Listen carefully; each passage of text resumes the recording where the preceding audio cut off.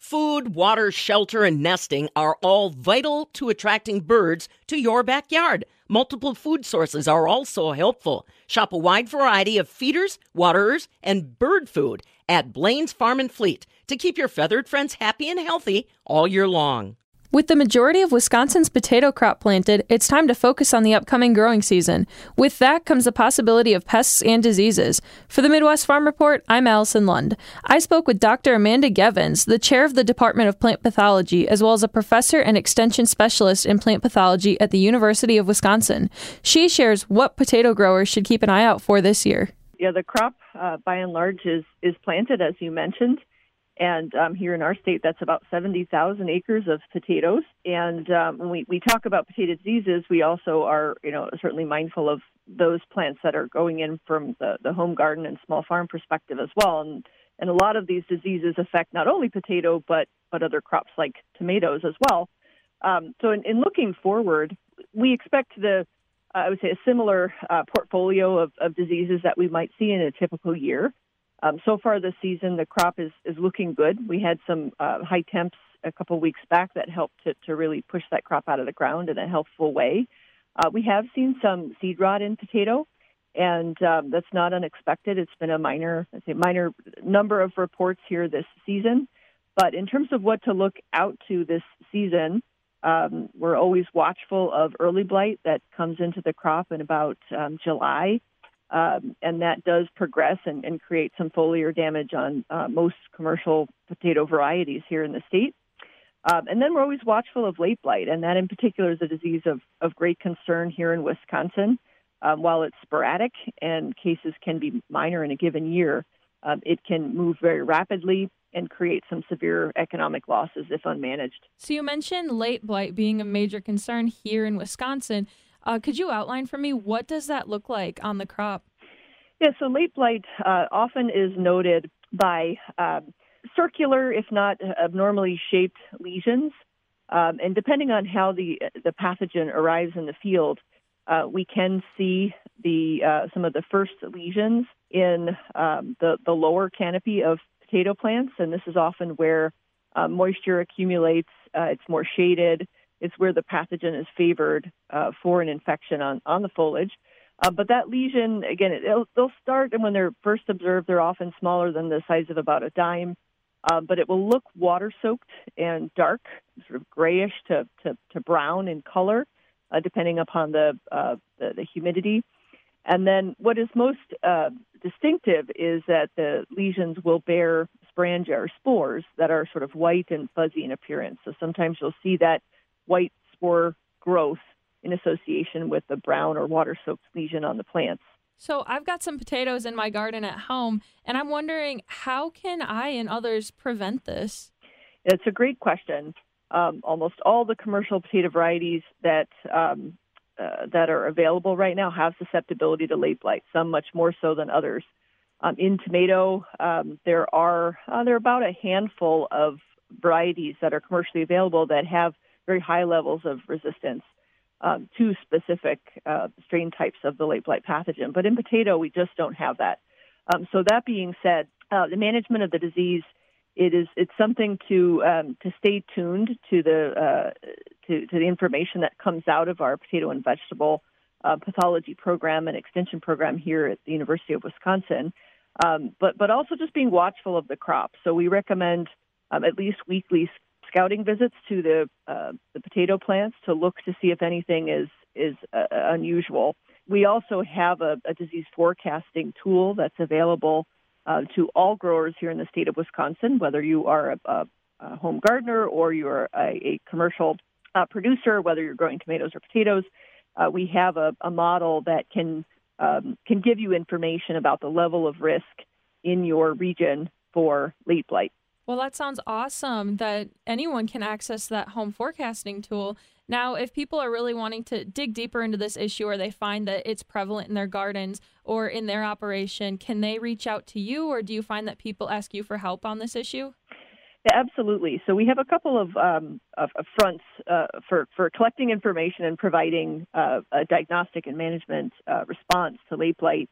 The first is that our plant disease diagnostic clinic that is housed in the plant pathology department here at UW-Madison does offer free late blight testing.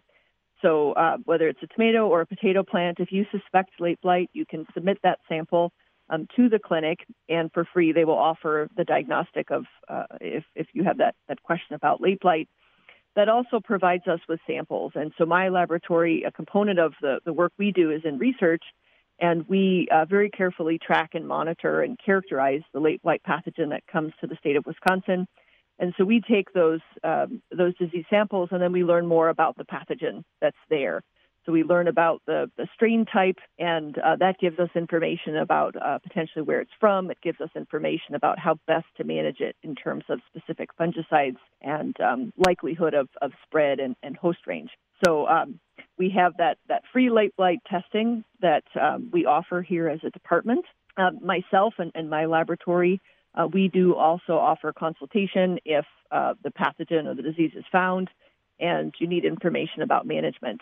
The state of Wisconsin does have law in place that very carefully monitors late blight here in Wisconsin because of the potentially high negative economic impact. In that, if late blight is detected and it's gone unmanaged, the Department of Ag, Trade, and Consumer Protection can impose some restrictions. They can require that the pathogen be quieted, if you will, meaning you apply a fungicide that will reduce sporulation within 24 hours.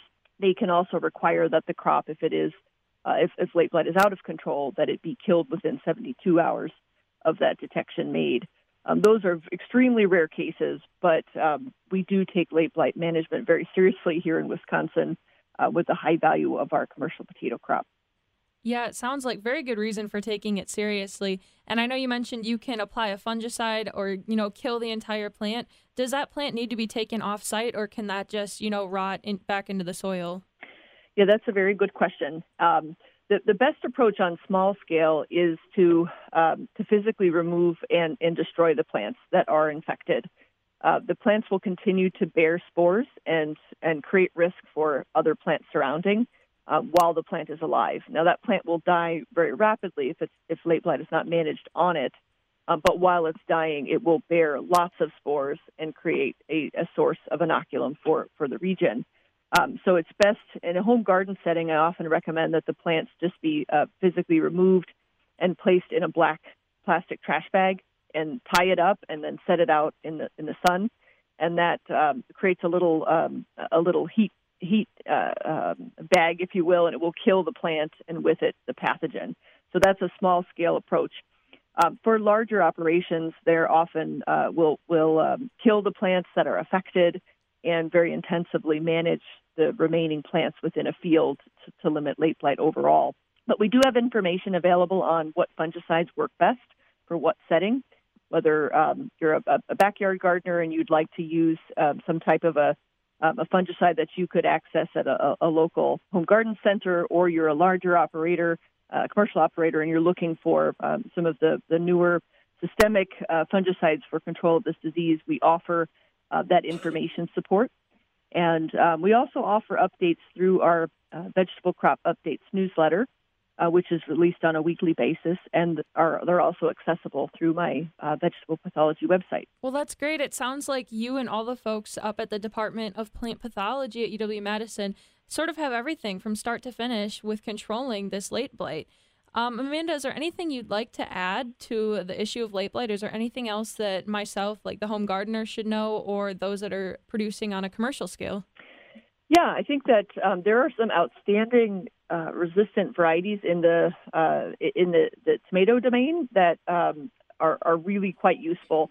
About a decade ago, we only had one or two varieties with high levels of resistance to late blight. But now, as I mentioned, there are at least a half a dozen that are nearly completely resistant and about a dozen that have very strong, durable resistance to our contemporary pathogen strain types of the late blight pathogen. So I encourage use of those. I know home gardeners like to, they pick certain varieties based on flavor profile and other attributes. But these varieties that have resistance now span market types. You can get a Campari type or a large slicer type or smaller cherry types with this late blight resistance. And it's the best way of managing this potentially aggressive disease without the need for pesticides. Again, that was Dr. Amanda Gevins from the Department of Plant Pathology at the University of Wisconsin sharing how potato growers can best spot and manage late blight this year. You can visit the Department of Plant Pathology's website at plantpath.wisc.edu for the forecasting tool that Dr. Gevins mentioned and additional resources. For the Midwest Farm Report, I'm Allison Lund. A farmer's time is valuable. That's why Blaine's Farm and Fleet has made shopping for your must-haves quick and easy. Simply order online at farmandfleet.com and pick up your items in just 1 hour in their convenient drive-thru. Or try Farm and Fleet's same-day local delivery option.